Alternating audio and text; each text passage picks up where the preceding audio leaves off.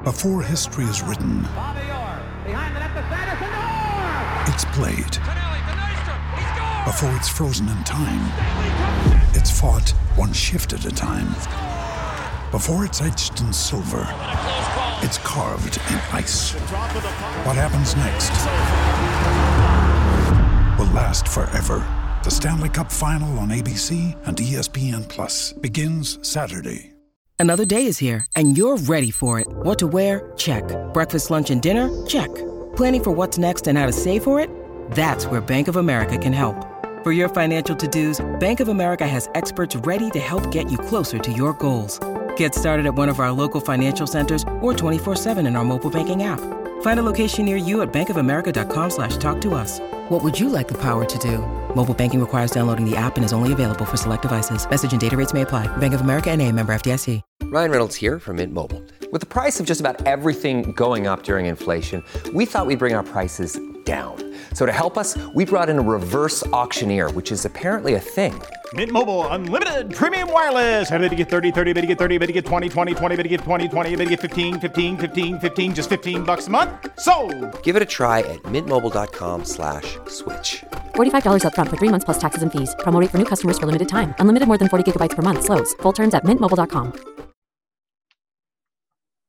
It's been many weeks since we played Cripple Palace at Smelhurst, and it's been a full 2 months, or it is 2 months to go until we eventually play them again in Paradise.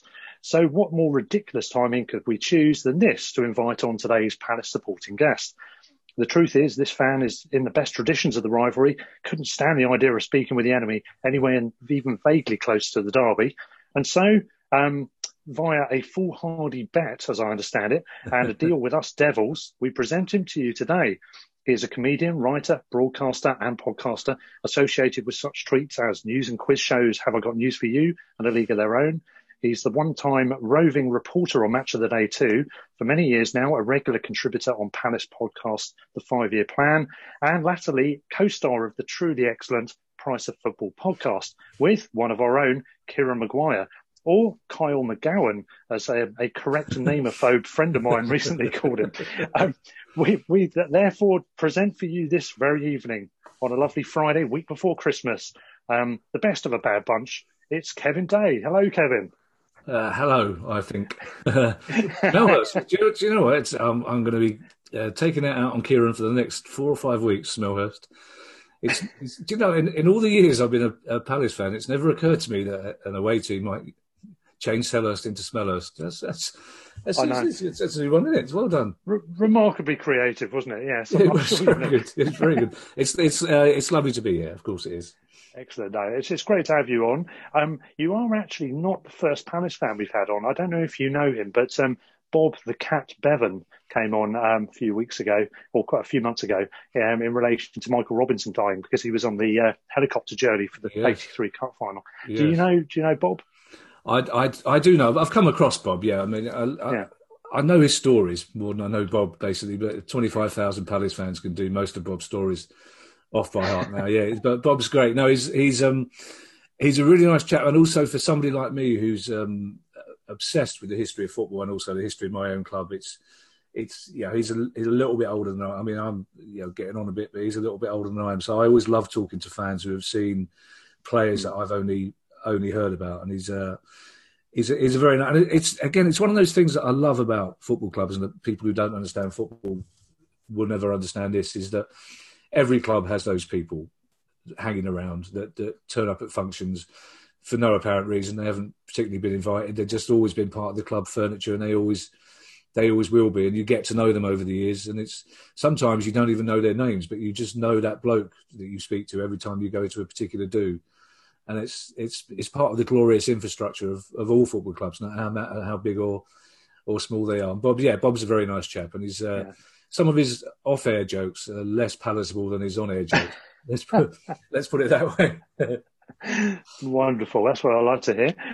We'll get into. I mean, it's interesting because he says he's a bit older, and also Roy Hodgson was a Palace fan, wasn't he? And back in the day, yeah. And they they don't feel the rivalry as much as you and others do. We'll probably get into that later. But Roy does, funny enough, and Roy's really interesting, because again, I'm sure we'll talk about Palace fans' relationships to Roy, and I'm sure your relationships to Graham Potter are different to what the media really know. But a friend of mine who runs Palace TV said that when Roy took over, and we were without a doubt relegation bound, he gathered all the players together on the centre circle and gave him a speech about how he used to stand at the Holmesdale end.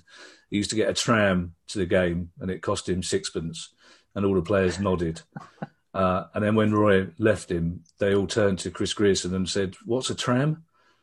What's sixpence? And why was he standing up?" So it's like, Roy's a proper Palace fan. No, when you talk to Roy in private, he's very much into the rivalry, but obviously public Roy has to kind of talk it down and do what they all do. So it's just another 3 points, which gets him into trouble, because Palace fans go, it's not just another game, it's not just 3 points, it's them.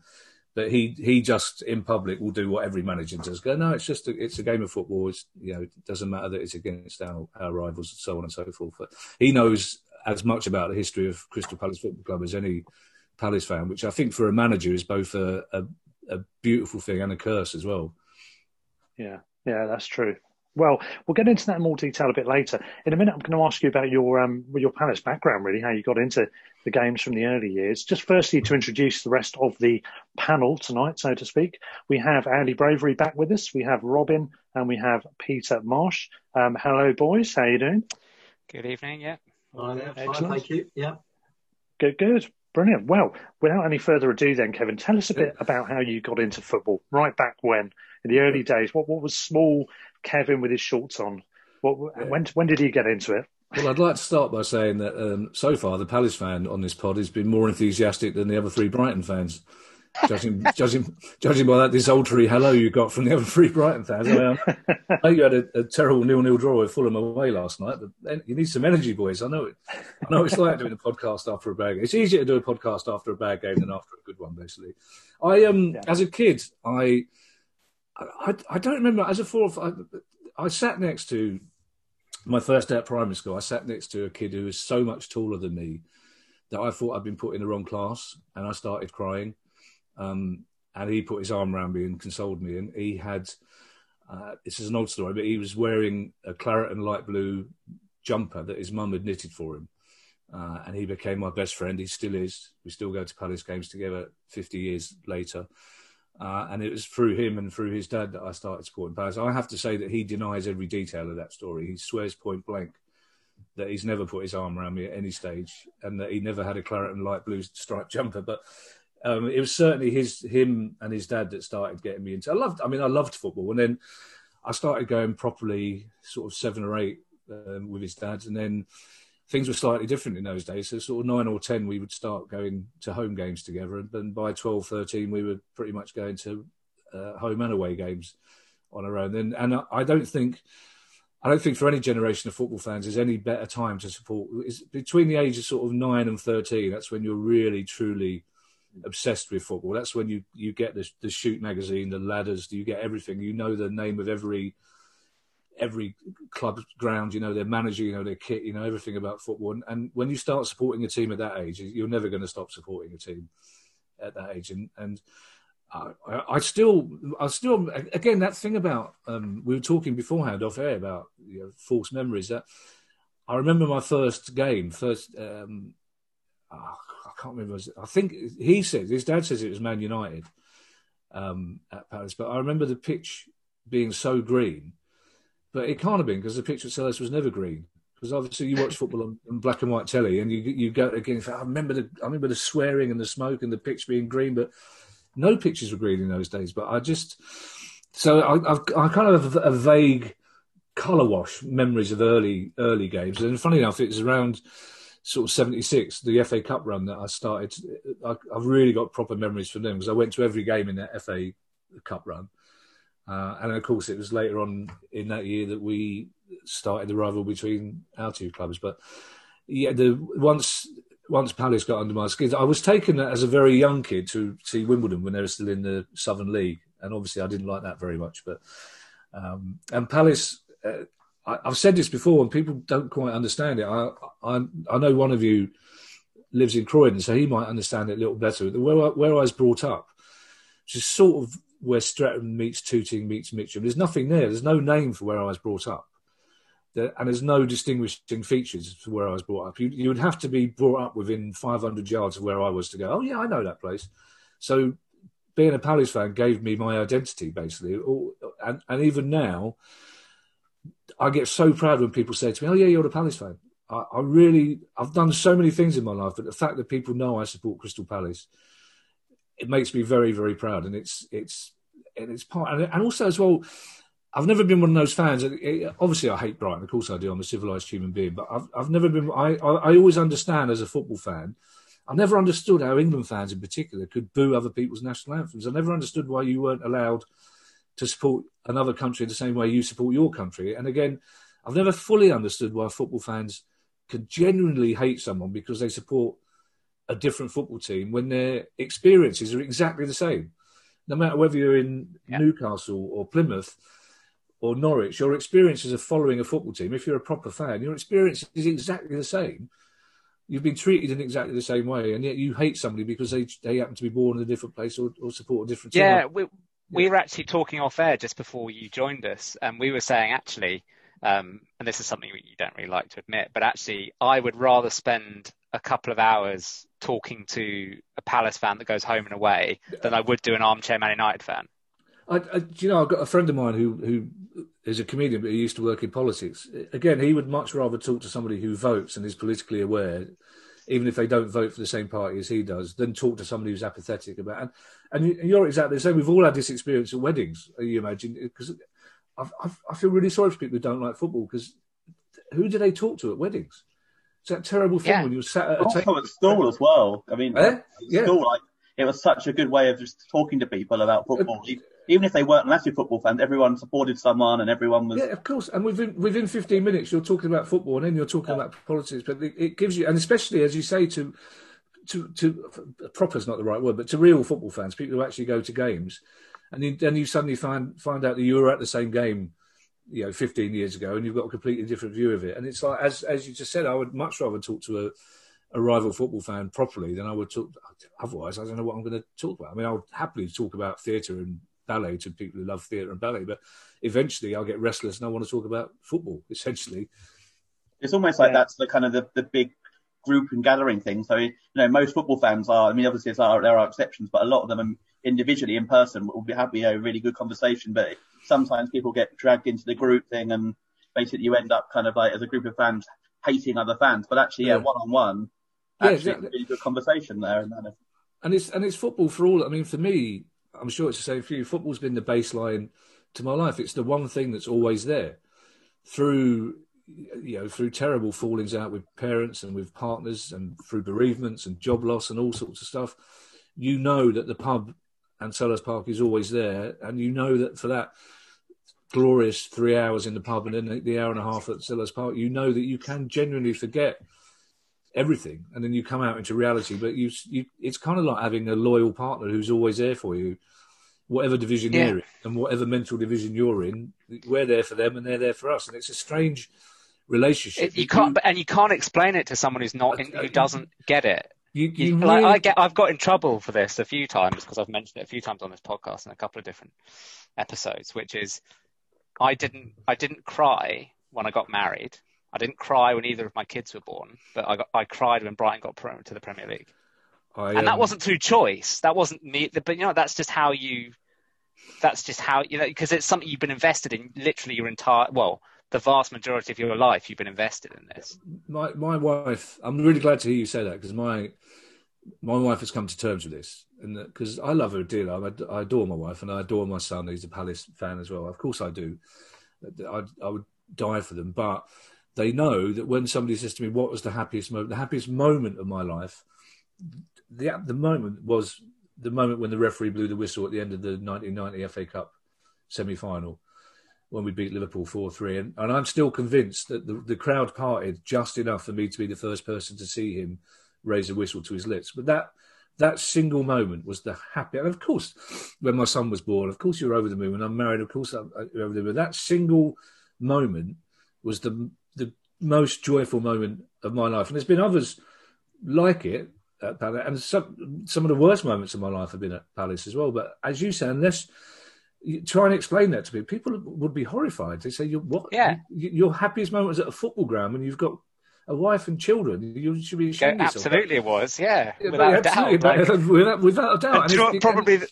Probably the top 5 or top 10. You could reel off a few probably. Well, also as well because I didn't share the birth of my child with 15,000 other people, and it's because everything, those happy moments of football, they're not just about that one happy moment. They're about the shit that you've put up with for years, and that's why I get really cross with friends of mine who are Arsenal. Quite a few comedians who are Arsenal fans. Who just get? I'm so pleased they're going through what they got. For them, it's a nightmare. For them, this is the worst thing that's ever possibly happened to them. But in other seasons, they just get. I remember I've been in the Comedy Store dressing room when an Arsenal supporting comedian they'd got to the semi-final of the FA Cup and he just went, "Oh fuck me, I've got to go to Wembley again." It's like really, you know what I mean? Well, I really had, don't. That game where we denied them a top 4 spot by getting a draw on the final day. And Arsenal fans were saying a lot of Arsenal fans said that was the worst day of their lives supporting Arsenal. Yeah. That you've missed out on the top 4, and you're like, yeah. And I actually feel sorry for fans like that, though. So I don't think you can truly experience the joy of beating Man City in the League Cup without experiencing losing to Walsall at home on Saturday when they had 9 men for most of the game. The two get together, and that brings more joy. Absolutely. Yeah, and I got a tattoo off the back of that game. Well, it's true. I mean, I remember at 84, 85, we were 3-1 down at home to Rotherham. So it was a bleak period. We were getting 5,000 or 6,000 people at home. We were 3-1 down at home to Rotherham. We hadn't won an away match for 18 months. And one of my mates said, "Look, if we get a point out of this, we're all going to Wrexham next week." And you kind of secure in the knowledge that we weren't going to get a point out of it. You go, "Yeah, great, we're all going to Wrexham." And we did. We came back to draw 3-3. And I think there were probably 120 of us at Wrexham the week after that. And we won 1-0, and it was our first away win.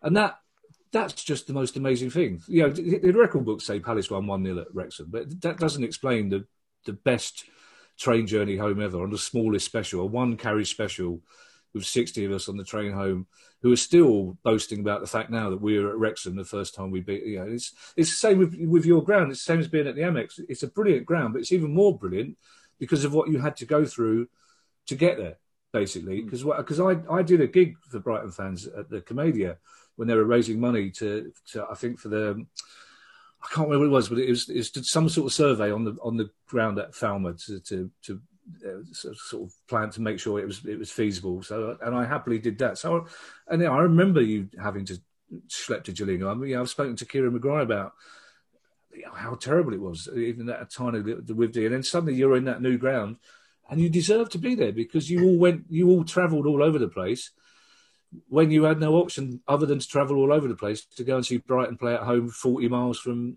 Brighton. So it makes it so much better. You see other stadiums when fans have gone from quite nice stadiums to a lovely new stadium, they don't really care. They sort of are a little bit nostalgic about the old place, but they soon adapt to the new place. But you went through the mincer to get to your new ground, so of course it means a load to you. Well, West Ham. Actually, the weird thing is, you find yourself missing Withdean a lot. In a very bizarre way. Yeah, no, genuine, like masochistic way. Occasionally, you miss but it's actually because the club itself. If you compare the club that was at Withdean to the club that's at the Amex, not just division-wise, but infrastructure. You know, turnover, hundreds of people now working for the club. It's almost 2 different clubs to that extent. And that obviously not the soul of the club, but you know the bits that you can actually see in terms of the infrastructure, the turnover, the finances, everything really. It's that standard football club or football fan kind of nostalgia, like we said before. You're only really cherry picking a very small number of moments at Withdean that were absolutely brilliant. Yeah, of course. Yeah, what about and you're forgetting all the times you sat there in the rain. I think you make a really interesting point there as well about how the club has changed, because that resonates very much for me as a Palace fan, because until 5 or 6 years ago, we had a one-man press department. We had Terry Byfield, who'd been at the club for 25 years, and everything went through Terry. It was all a bit ramshackle, but it was great because everyone knew Terry was doing his best. Now we've got a full-blown media team, we've got a comms team, we've got branding teams, we've got marketing teams, we've probably got 120 more staff than we had when we first went into the Premier League. And the whole thing becomes more corporate. Of course it does. The longer you stay in the Premier League, the more organised Palace gets, which is, we still get things entirely wrong. But Palace at least are aware that in doing that, you're in danger of losing the real fans. You're in danger of leaving fans behind. So Liverpool, a classic example. Liverpool's bid for world domination, in their bid to do that, they've left people behind. It's like, I love the fact at Selhurst Park that the majority of fans have probably only travelled 20 miles to get there. But with Liverpool are so keen, the Premier League are so keen to sell Premier League football as this global brand, and they forget that the people making the noise that make it the global brand are the people that used to go to the Withdean, are the people that watched Palace when they were in the old third division, are the Liverpool fans that went to Rome 30 years ago. Those people are in danger of getting edged out as Premier League teams get more classy and more sophisticated. Yeah. And I think it's clubs like Brighton and Palace at least are aware of that. We are mostly, I mean, you'll probably know Paul Barber, who's our chairman. Yeah, of course. Who's, I mean, as a chairman is absolutely brilliant. I mean, he's done wonders really off the pitch, but he has fallen foul a couple of times as referring to fans as customers. Yes, yeah. Which is a very corporate. It's not got promoted. Yeah. Yeah. But actually, as you know, as Peter's made this point we brought up before, which actually, as a you can't describe it as a customer because a customer wouldn't come back when the quality of football drops below. So, like if you go to a 5-0 defeat as a customer, you would go to a better football club. Yeah. As a customers, everyone would go to Man United or Liverpool. Yeah. There's no logic behind football supporters. It's not a customer. It is literally a completely, I mean, I've seen Brighton lose 7-1 at Huddersfield and still gone at the weekend to see us lose 4-2 at home to Stockport. That's not a customer. You wouldn't have that experience. You go online. That's a lunatic, Peter. That's what that is. I mean, stupidity might be. On that point, though, about customer, maybe it's not the right term, but actually, sometimes when I compare it, Kevin, to when we used to go to football in the 70s and into the early 80s, you know, like when you'd get herded by the police, you would get searched, you'd be behind a fence, you couldn't see any of the game. There's a bit about the game now where I feel actually we have a bit more respect for the fans, and I like that bit about it. You don't have to call me a customer, but actually I do like the fact that there's a bit more respect there in that sense of the event on the day.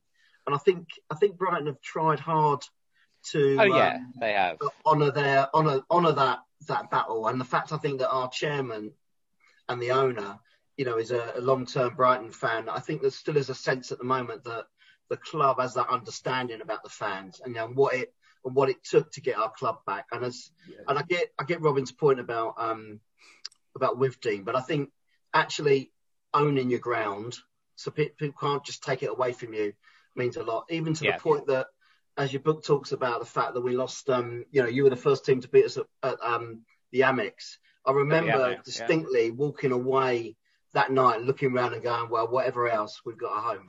You know, we're back. I fully agree. One of the things about the book is I wanted to acknowledge the past and talk about the past, but without being nostalgic. Because when I tell my son, who's 25, and when I tell his mates some of the stories about going to go, when I tell them stories about being padlocked into specials, you know, when I tell them stories about the random violence that we saw as football fans, when I tell them how bad the experience was and how badly we were treated in terms of facilities and having, you know, grounds without roofs and all that, I would never, I don't yearn for those days. We still laugh about them. I don't yearn for them. I think attending football now is a much, much better experience. But having said that, there was something about, not camaraderie is the right word, but what you have to remember is that we were young in those days. That's why it was brilliant. The reason we're nostalgic for it is because we were 30, 40 years younger and much better looking. You know, that's what it is. So you're always going to have those memories of your first formative years as a football fan. But no, I wouldn't go back to those times. And it's still, that's why it still comes as a shock every now and again when you get the odd police force who still have robust attitudes towards football fans. It's so few and far between. But honestly, my sons, you tell my son some of the things that happened to football fans. The West Midlands police in particular were just vile. They were just awful. And you knew the grounds in particular, Coventry Villa, Further north, Sheffield United, Leeds, you knew you were going to be in trouble at those places, not from the fans, but from the old build. You knew what was going to happen. I remember at Cardiff when the police escort just announced, they didn't just melt away, they announced that they were disappearing, basically. And in so doing, on the megaphones, alerted every single fucking Cardiff fan within 5 miles of the ground that they were disappearing as well. So it was carnage. So I would never go back to those days. But I think there's a balance between, because I don't like the word customers, and Simon Jordan made that mistake all the time. Simon Jordan never understood that you can't run football like you can run a mobile phone company. And I think some club owners understand that football is a unique business and some don't. And I think it's the ones that don't that have the problems. And Palace's trouble is that Steve Parish tries really hard to do the right thing, but you just can't please every single football fan. You just can't. It's like for the game against Tottenham, Steve Parish did what I thought was the right thing, and instead of having a ballot, he went for the 2,000 Palace fans who had the most points, which I think was right. So yeah, I mean, Palace fans have been away. That is. But then of course, the trouble was that some of those people who their kids didn't have quite as many points for the ticket as well. So you had blokes going on their own moaning because normally they go to every game with their 3 kids, and then you had the people who didn't quite have enough. So there's always someone who's going to be unhappy. But I thought that was the right thing to do. But football fans are never content. I mean, it's part of the fun, really. You can never second guess what's going to annoy a football fan. But I'm proud of the fact that Steve Parish does at least try to do the right thing. And the trouble is, for most football fans, there isn't always a right thing to do, essentially.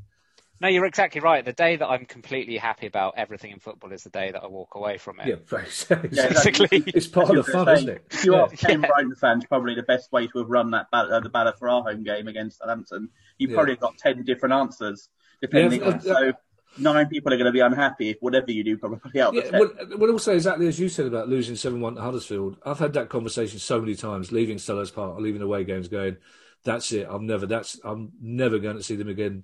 Ever. All right, see you next week. Yeah, all right, see you next week. Yeah, so, I'm tearing up my season ticket now. I'm going to do it. I'm definitely doing it. All right, I'll do it next week. But that's part of it's part of the joy, and that's why I say Arsenal fans and Chelsea fans and Man City fans and Man United fans who've known nothing but 8 out of 10, they don't get the joy that we get when you've had 2 out of 10, 3 out of 10 for a long time, and then and what illustrated it to me was we got to the FA Cup semi-final a couple of years ago against Man City, and obviously we'd not been to Wembley as a club. We'd not been to the new Wembley, and we hadn't been to Wembley as a club since '91. Was it, Peter? I think it was before that, wasn't it, for the playoffs? Yeah. And obviously we turned up expecting to get thrashed on the day, and actually, and the atmosphere amongst Brighton fans was brilliant because obviously we hadn't been to the ground, for 30 odd years. Yeah.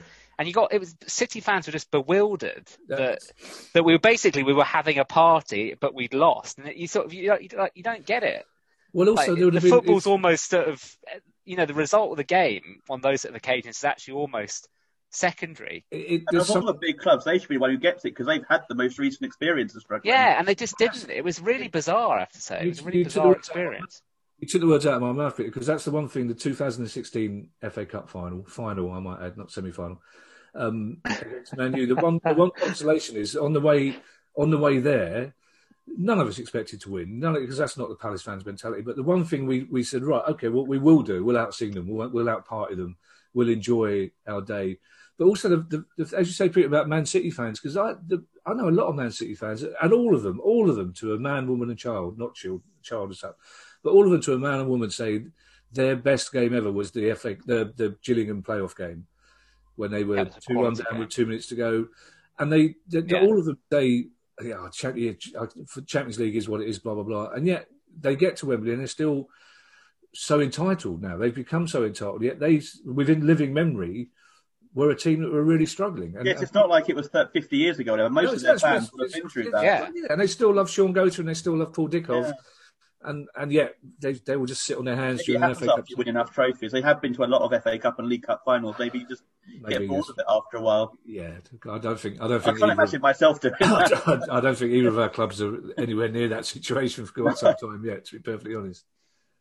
Yeah, I've got a couple of City mates, and they're exactly the same. Their favourite moment was definitely that Gillingham game, and they are, for a club of their size, they are a pretty big club. If you take out what's going on now. they're a pretty big club to have that sense of grounded nature. So it is a shame. It really is a shame if they're starting to lose it of all clubs. And in a way, does that take away the point of being a football fan in a way? If you don't enjoy that sort of success, what is the point of going? If you don't really kind of love those big days, what are you enjoying? The point of going is that you get to moan when it goes really badly. That's the point of going. I suppose as well, they're not big days for them anymore. What they would consider a big day is a Champions League final. That would be a big game. You know, they would probably play Bayern Munich with the same sort of inferiority complex that we would play Man City. They'd probably go and play Bayern Munich and go, right, let's outsing them. We might not beat them, sort of thing. You know, so. Yeah. Well, Kevin, you managed to get in and making it to an FA Cup final quip in there. Unfortunately, a couple of my friends here have already spoiled some of the other possible fun to be had. The 5-0 and the first defeat at the Amex have already been mentioned. But I'm sure we've had plenty of fun through the years, both of us, in terms of the rivalry. When did you first feel that as a fan? Because I understand, chatting off here, you'd been at the game that is generally billed as where it really all started. Do you know, I've spoken to a couple of older Palace fans, like properly old Palace fans in their 90s, and there's one chap in particular who said, "Oh, back in the day in the 30s, there was a rivalry between two gangs, one in Croydon and one in Brighton, so there was always a bit of." And I've not been able to find anybody else who agrees with that or can stand it up. And I think we were probably the two clubs in the old Third Division South longest, and we played each other a long time, and there was no hint of any rivalry until that night in 1976 when I was at that game, the second replay in the second round of the FA Cup, I think, because or earlier that year we'd got to the semi-final of the FA Cup. So of course we were Charlie Big Bollocks. We thought we owned the FA Cup now. It's like we thought it was at least a semi-final now for it. And I remember that night at Stamford Bridge. It was a terrible, terrible, terrible rainy night. And I remember, and I've seen like a 2-minute highlight. You were definitely the better team, and Ron Chalice, I think, was the referee, and it was just a bad-tempered, horrible night at a neutral ground. And then, of course, there was the incident at the end where Alan Mullery came onto the pitch and threw coins in the general direction of Palace fans, none of us knew what he was doing. We had no idea what was going on. And then he tore up a £5 note in the press conference afterwards to say, I wouldn't give you that for Palace fans. And then I think that's where it would have ended, were it not for the fact that we went on that 3-year period where we just got promoted together and ended up in the first division. So that was in 1976. And by 1979, it was a proper fierce rivalry.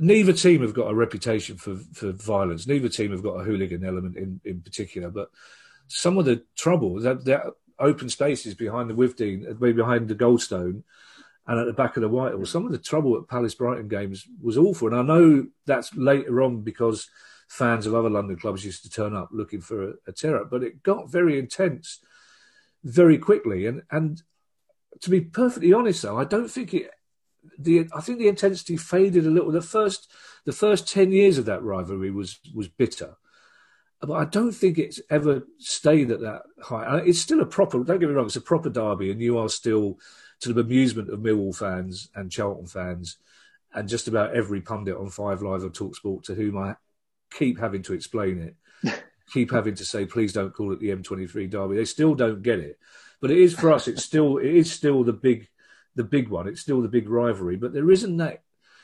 intensity. And I think partly, and I don't mean this as a dig, I think partly it's because we spent a lot of seasons, a lot of divisions apart, basically. But also I think the Steve Coppell factor as well. I think once Steve was your manager as well, it became quite difficult because Steve Coppell, if there's ever going to be a statue it will disappoint Ian Wright, but if there's ever a statue at Selhurst Park, it should be to Steve Coppell, who in his various times at the club just probably saved us and is the archetypal football gentleman. And the fact that he managed you for a while took the edge off it a bit.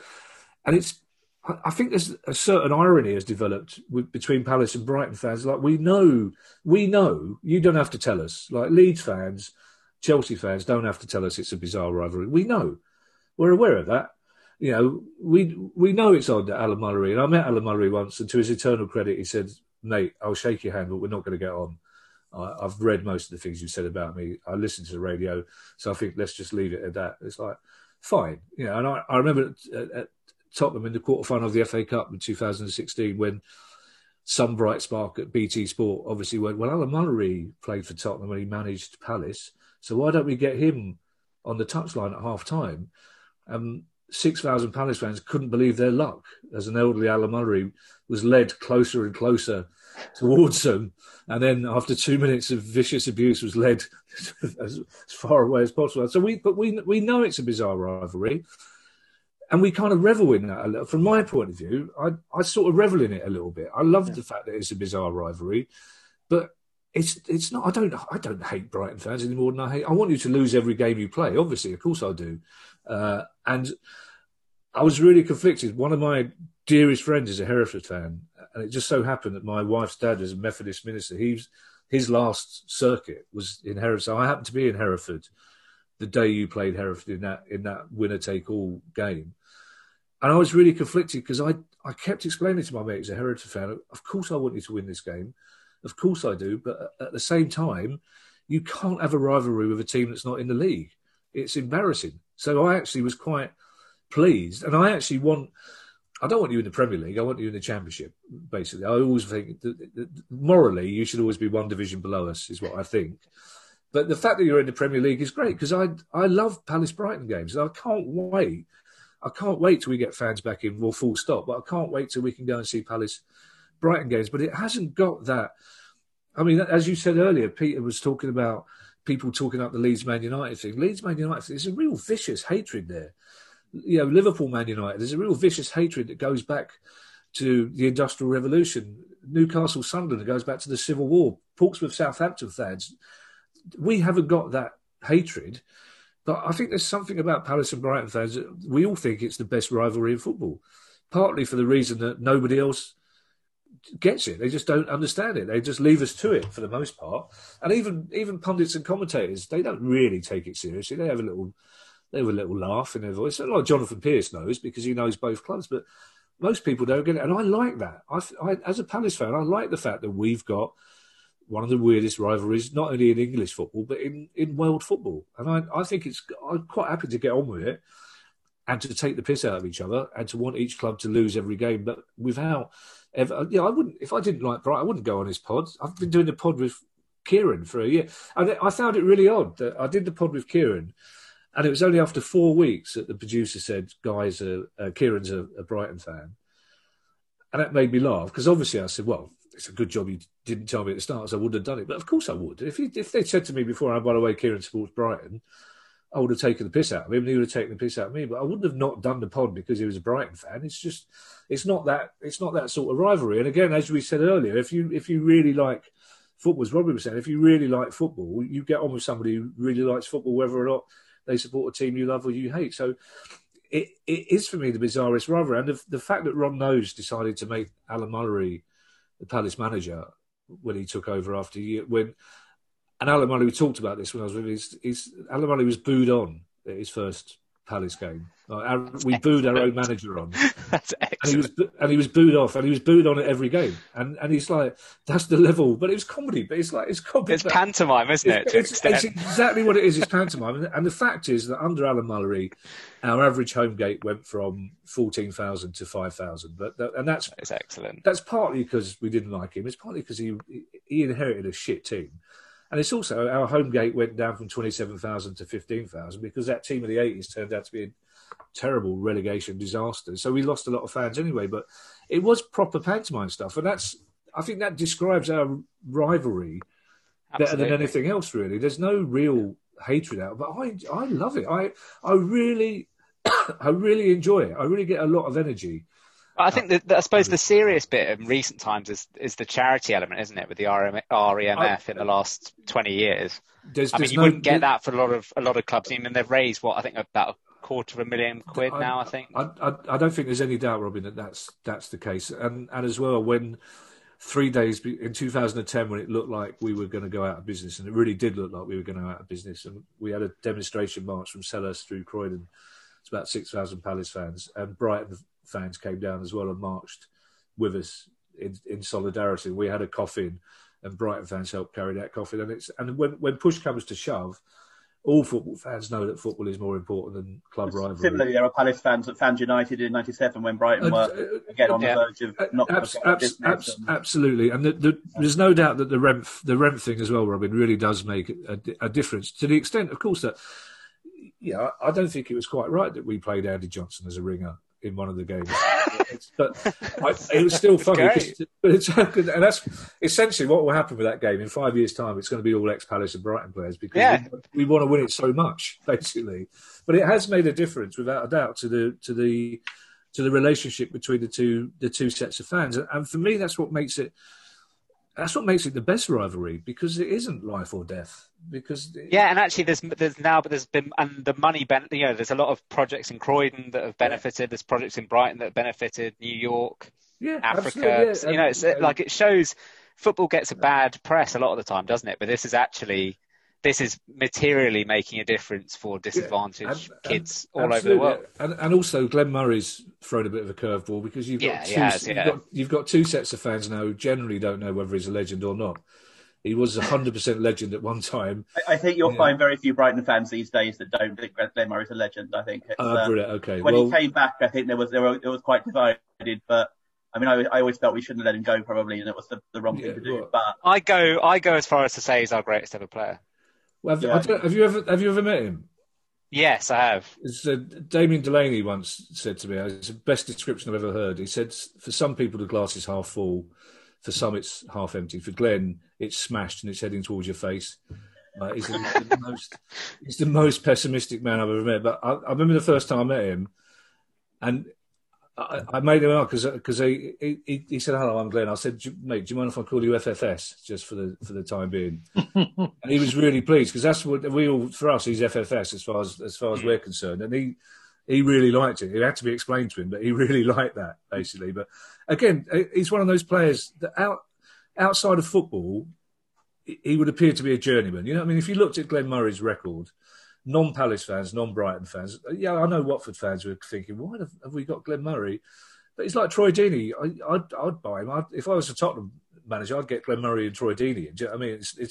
But if you're a Palace or Brighton fan, Glenn Murray, who's this lad from Carlisle, whose career's been fairly indistinguished, and in 10 years' time, when you look at it on paper, will look like a fairly indistinguished career.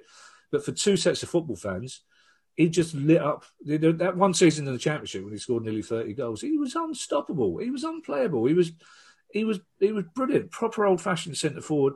I've never seen a player who can get a free kick for you better than Glenn Murray. When you're under pressure, we always laugh that when he's like back to goal in the opposition half, it's text, but like you can count down. You go 5, 4, 3, 2, 1.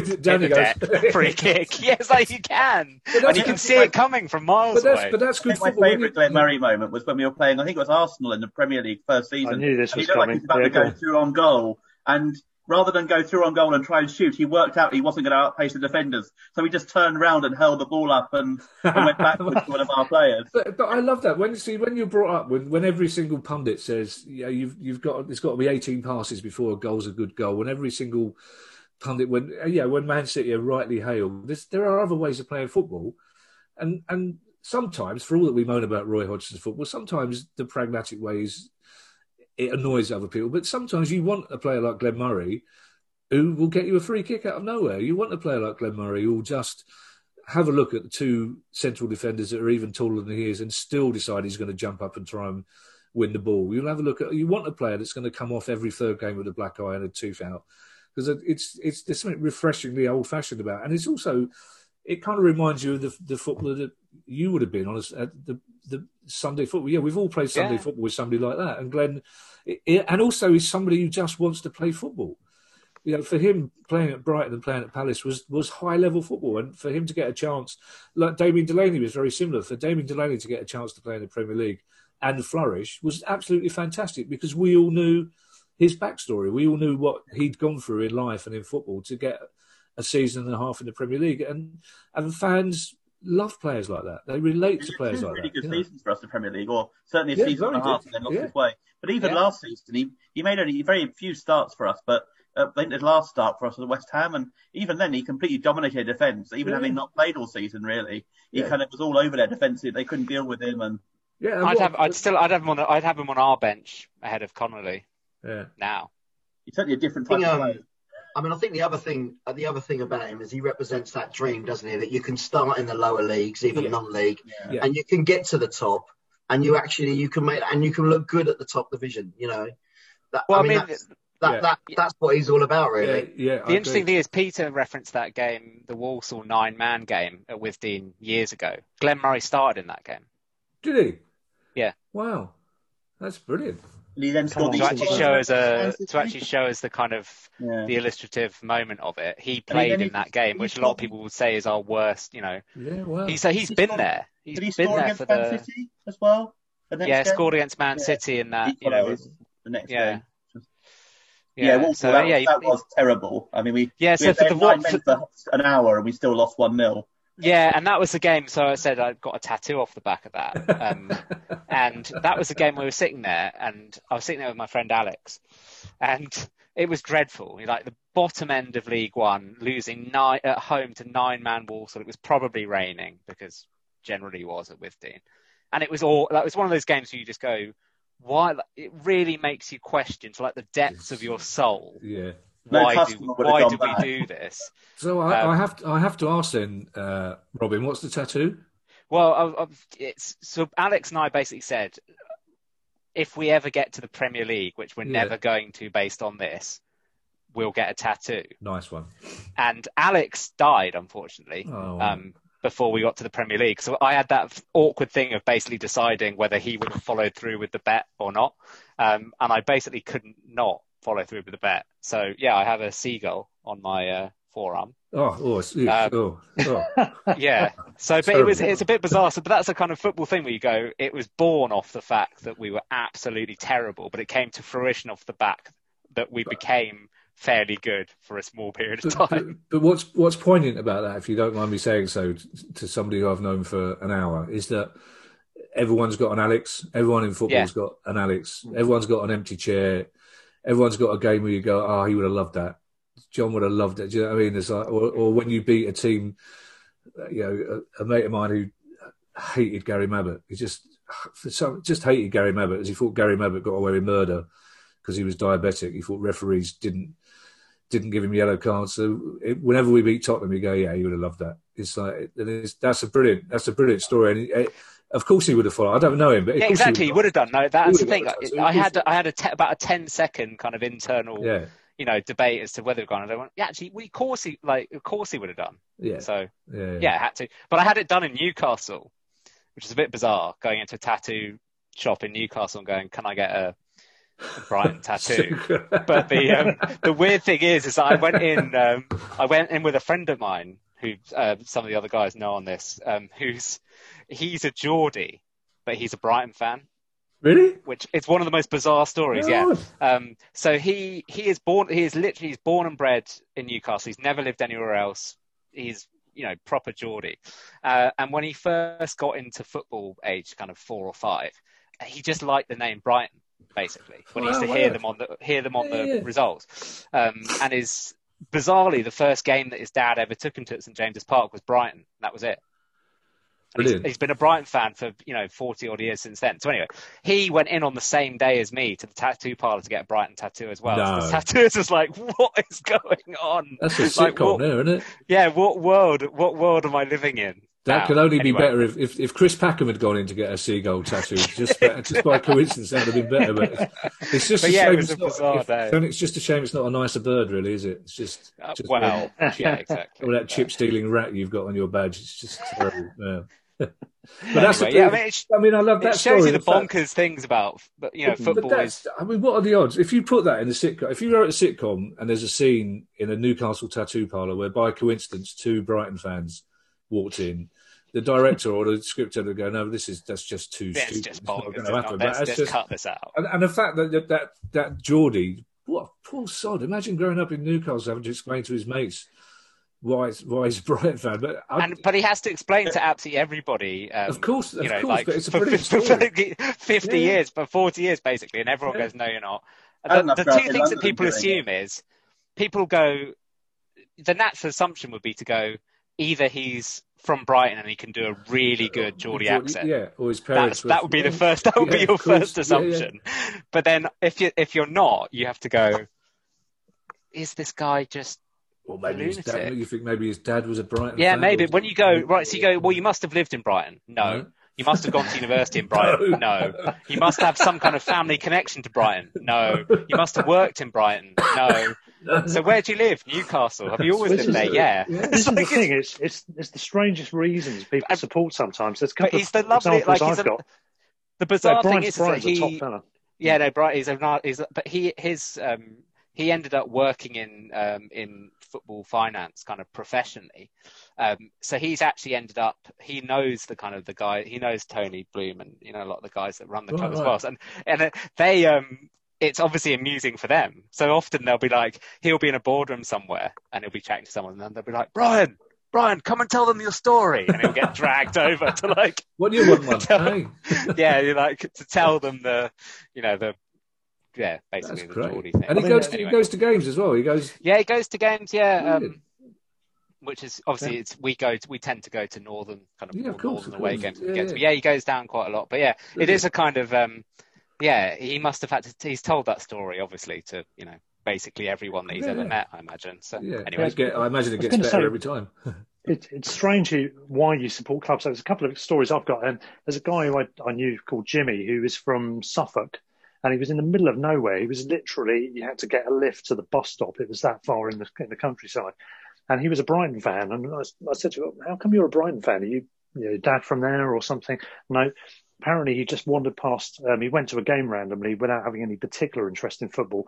And it was Ipswich Brighton. He was just impressed with the way the away fans were, decided to become a fan.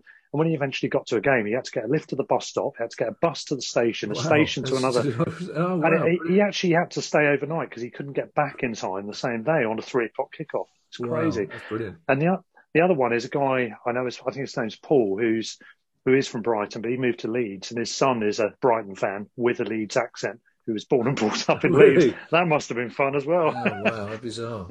Yeah. At least he's got a reason to explain. It was enough fun living in Brighton growing up, and supporting Brighton was quite odd around Arsenal and Tottenham and supporting Brighton in Brighton was quite bizarre. When I was growing up, Brighton were below Barnet in the league, and I used to have piss taken out of me by Barnet fans. I mean, that was how bad we were at that point. Oh, Jesus. We were quite weirdly my second club as well. I don't like big. That is pretty grim. You thought you had it bad, Kevin. That's piss taken out by Barnet fans. Wow. To be fair, they are my second club, but. Yeah, I still kind of got annoyed when we managed to lose 3-0 to them, for example. When I was at school, I was kind of like got the piss taken out of me at school by kids. Yeah, that is grim. And then Barnet is their second club. Oh my lord! We've really dropped as much as we can, so luckily now. Just to round off the first half, then, I just quickly want to go back to Andy with a couple of bits. I mean, you mentioned that you were at that game where the rivalry started, so I want to get your views on that. And also, I think you had a couple of questions, both from yourself and from friends of yours behind enemy lines who wanted to ask Kevin a couple of things. So do you want to go ahead with that? Yeah, well, I guess the first thing I'd say is that my 9-year-old boy and my 6-year-old, they're obviously Brighton fans living in Palace country, so they turn up for their football practice with their Brighton kits on, so that they get a lot of support from the Millwall fans and their dads, and so they're having to struggle with that to the point where me and my son have already come up with a cover story about someone else he can support, just to keep the Palace off his back. I was saying off air, wasn't I, to Kevin, and I must have been stalking him because I think that's one of the other things about football is that, we don't know each other, we might never talk to each other again, but actually there were certain games we were both there, even at different ends. But what I remember about Chelsea, I mean, I was only that game at being at Chelsea, I think I was about 9 at the time. I remember that what felt like at the time a really massive stand that Chelsea had on one side. Huge, yeah. I was sitting in there looking down at the game. I remember, I don't tend to bother with referees, but yeah, Chalice is always going to stick in my mind. Yeah. And I remember I'm pretty confident that it might have even been Piper actually. We scored a penalty. Yeah. And he made us retake it. Yeah, he did. Because there was a Palace player in the box. In the box, yeah, because there was a famous... I closed my eyes the second time. Yeah. And people were cheering behind me. I didn't think we'd scored, and actually it was a couple of bloody Palace fans. So that wasn't really great. Yeah, I remember there were 2 photos in the papers the next day. The one was the the skid mark where the tackle had taken place, which is about 2 yards outside the box where he gave the penalty. And then there was a photograph of the Palace player in the box that he made them retake the penalty for. I didn't thinking it was a Brighton fan, but I mean, talking to refs, I think we were both at the 5 penalty game as well in 1989, which I thought for the first time I'd be, as I don't do any research for my own pod, so I thought I'd do a little bit for this. So I wanted to check who took our penalties, and I hadn't realised all 5 penalties were within half an hour of each other. Yeah. In the last 12 minutes of the first half and the first 15 minutes of the second half. So it's still a record, isn't it, Kevin? It is a record. I just remember, because it was Easter Monday and it was baking hot, and I just remember the disbelief, the laughter when the 5th penalty was given. It just, and you just spent. It's like when we lost 9-0 to Liverpool. You kind of basically go, might as well be 10. You might as well be 11. It's the same with that penalty game. You just spent the rest of the game praying that he would give more penalties. Can you imagine with VAR, though, how long that game would have lasted? Decision. That not occurred to me, Peter, as well. And I think in my memory, 3 of them were definitely wrong. I remember, because I remember at the time, it was really odd because he backpedaled about 50 yards after giving each penalty. And he explained afterwards that the guidance that season was for referees to move away as quickly as possible. And then if the opposition team followed him, then you could book them because they clearly weren't just losing their temper on the heat of the moment. If they followed him to have a go at him. So by that logic, he should have booked most of your team, because I think the second or third one, they were just completely infuriated. And also, but the fact is we missed 4 of them, which is just we missed 3, didn't we? You scored one, you scored. I mean, like you say, memories can go a little bit hazy, but I'm pretty confident that day Brighton fans were actually in the Homestead end. Yeah, they were. Yeah. And is that right? And I'm pretty confident we were in the Homestead end. And it got to the point. In the corner, of course. Yeah. And it got to the point where it was comedy, basically. Run into the box with the ball. It'd fall over, and in the end, the Brighton fans were going, penalty! And the referee's blowing to the spot. It was unbelievable. Well, I can't remember who I forgot, but I think you had 4 and you scored 1. We scored our penalty, but the bit I think I'd forgot, probably because it suited me at the time, was, and I've seen it lately, I think Ian Wright scores a 20-25 yarder that day. He said it was his best goal ever. Absolutely, and I can't even remember that. But it was from the walking away just thinking, that's just one of the most bizarre games of football. It was the angle he scored it at. It was almost on the goal line when he scored it. It was a really acute angle. I remember talking to Eddie McGoldrick about this game a couple of years back. He said it was the only. I can't remember who your right back would have been, but. McGoldrick said it's one of the only games that he's ever realised within a minute that he had the fullback on, because he was never that fast, Eddie.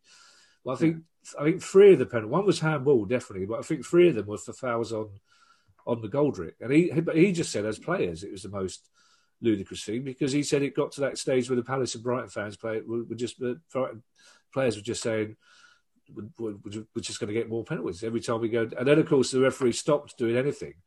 Because then the last 20 minutes was quite a physical kicking match, and the referee had obviously decided he had enough at that stage and didn't give anything for the last 20 minutes, which is but it's one of those games where you think, I'm walking away, you think, I'm glad we won, but you think that's going to be talked about for some time, that game. Just the amount of penalties. But again, because I don't think it was even on we won 2-1, I don't think it was even on telly. Because again, was it 3-1? Wasn't it 3-1? No, it's 2-1, I think. Was it? Because you nearly scored right at the end, because we were pushing for the players. Again, it's that strange thing where my favourite ever goal was a goal Jim Cannon scored when we went top of the old Division 1 in 1980 against Ipswich. But there's no film of it. And like my son can't get his head around the fact that there was a time when the only place you could see goals again was in your head. It's like, he can't believe there are goals that he can't look up on YouTube that there's a goal that Barry Silkman scored against Hereford. It's a brilliant goal, but I've never seen it again because there are no cameras. And it's like that 5-4 game now, they would have showed the whole lot twice. Yeah. Sky that evening. BBC would have showed it again. It would have been all over every news media, all over the world. There would have been highlights. We've got, I think for us, our one is the Gary Nelson goal at Brentford, which we were talking about. I think it was off there earlier on, which was an amazing goal. Really was. But unfortunately, no cameras were there, so you can't see it. But going back to the Palace game where you beat us with all the pens, there's a few memories of that one. I mean, first of all, you're talking about, unfortunately, friends who were lost. I had a friend called Phil I used to go to when I was a teenager. I used to go to games with, and he was at the game with me for that one. I remember it distinctly. It was in the Holmesdale, there in the corner by the Arthur. Was it called the Arthur Waite back then? I don't know. Yeah, it's still called the Arthur Waite now. It's still a disgrace. It's still, nothing's been done on it. Dreadful. Yeah, the view is terrible. But I remember being in that terrace, and apart from everything that Andy's described, just the sarcastic kind of laughing it off thing about the pens. I remember there was this incident where a Palace fan was at the top of the stairs in the Arthur Waite, and he was giving it the old, gestures. He was doing all absolutely everything you can imagine, and we're all giving it back to him. And gradually, you just see this black peak come into view that eventually manifested itself into a police helmet, and it was in slow. It seemed like it was in slow motion. He sort of started coming up behind the bloke, and we're all building ourselves up. So and he got nicked and taken away. It was brilliant. And I remember walking out the ground. You're talking about trouble, and there was loads of trouble that game. I remember walking with Phil, and we were saying, "Oh, it's unusual. We haven't seen any trouble." And I just glanced between some houses as we were walking along, and there's this massive ruck going on in the next street. I thought, "Oh, okay, maybe there is." It's strange for us at games like that because, of course, we know every inch and nook and cranny of Selhurst Park. So the way we come out of the ground, we're in our. You couldn't find our pub unless you knew it was there. It's like a Harry Potter pub. It's like you have to press on a tile and then suddenly it appears. So there's never any away fans, and so we're back in our pub within 4 minutes. So half the time, any trouble there's ever been at Palace, which is very rare, we don't see it because we cut down a little side road and then we go around the back and we're in the pub and we're able to miss all this out. But I don't think there's anything funnier at a football ground than the whole ground knowing someone's about to get nicked, except for the person who's about to get nicked. When someone's giving it large, and normally it's a really overweight bloke with no top on who's giving it large. Yeah, usually. It's like at school when you everybody's clocked that a teacher's about to get really angry, except the kid who's going to get in trouble. It's always hilarious, especially when it's like you say, it's a little urchin sticking two fingers up. Another funny one was that in the early days of the Rico, we had Coventry away, and this guy got arrested. Well, the stewards grabbed him, and it was a comedy of. They were trying to grapple with him, and he went the whole way down the steps with these stewards in tow. It was a tussle that went on for seemingly minutes on end, and no one was watching the game. It was a ball draw anyway. We're all watching what was going on to the side. I mean, how many times have you found yourself doing that, just looking at what's going on? Aside from a group of kids at Millwall as well, probably like late teens, just like giving it all at Millwall as often kids do, and it's like kind of ridiculous thing where like about 20 stewards were trying to like kind of shepherd them out and that little kind of almost like dancing together, kind of like trying to back away from them and then get kind of like, and then kind of like giving it their all again and then kind of backing away again. It does actually kind of take you off the game. Especially the game's not the greatest one of all. Yes, well, I used to 0-0 draw or something. That's why I used to like away games at Craven Cottage because the old away end you get a really good view of the river. So you could always distract yourself. I remember one game, there's a terrible game at Craven Cottage. There just so happened there's two rowing boat crews, obviously practicing for something, but one of them had like red and blue tops on. And they couldn't quite understand why these 3,000 people were going absolutely potty as they rowed past Craven Cottage. It's like, but it's, you have to be, when you're a Palace or a Brighton fan, you have to take your entertainment where you can. When I was at Barnet every these days, their new ground is right on the tube line. Oh, so is it? Kind of almost counting the tubes going past on really terrible games. That's funny. I always think there's a sitcom opportunity to put in basically almost the ludicrous nature of being a football fan into like sort of non-football related scenarios. Yeah. The trouble is, do you know what? There's a sort of holy grail element to that, Robin. But outside football, people don't get the references. It's really hard to write a football sitcom for non-football fans. Sorry, I have to say, Andy, did you have some questions as well, did you say, by the way? Well, there's a few, but you carry on with your anecdote. Go on. We could do them in part two. Yeah, we could do the questions in part two. The best distraction I ever had, we played Birmingham, had already been relegated. I think it was 89. I think we just qualified for the playoffs and Birmingham had been relegated and they all turned up in fancy dress. But they turned up late because their coaches had gone to the Crystal Palace Sports Centre rather than the ground. And they were fighting with, as they were coming into the Homestay, that bit, they were fighting, and it spilled over onto the pitch. And I just remember, I mean, technically it's not funny, but just watching two coppers having a fight with Laurel and Hardy was just hilarious because the Birmingham fans were all in fancy dress. And then there was a Birmingham fan dressed as Sylvester the Cat who took his head off so he could start throwing punches at the cop. It's all these Palace fans just going, it's a different world up there, isn't it? And just like leave it. Just like that. And then, of course, it's that thing where Lauren Hardy get a massive round of applause as they're being led away by the police. It's just like you can't. It's always comedy violence to go with Lauren Hardy anyway. So. Absolutely, yeah. Well, I think we probably will have a break there, and we'll go into part 2 where we'll talk to you a bit more about your career, a few other bits about contemporary world of football for both us and you. Yeah. And those questions that Andy's got, plus a few other questions. And so ends part 1 of our conversation with Kevin. In the next episode, part 2 of the conversation moves us on to the subject of his career, on such things as Have I Got News For You, about his podcasting prowess with the likes of Albion's own Kieran Maguire on The Price of Football, and much more besides. So stay tuned for that one. Until then, up the Albion, stand or fall. Sports Social Podcast Network.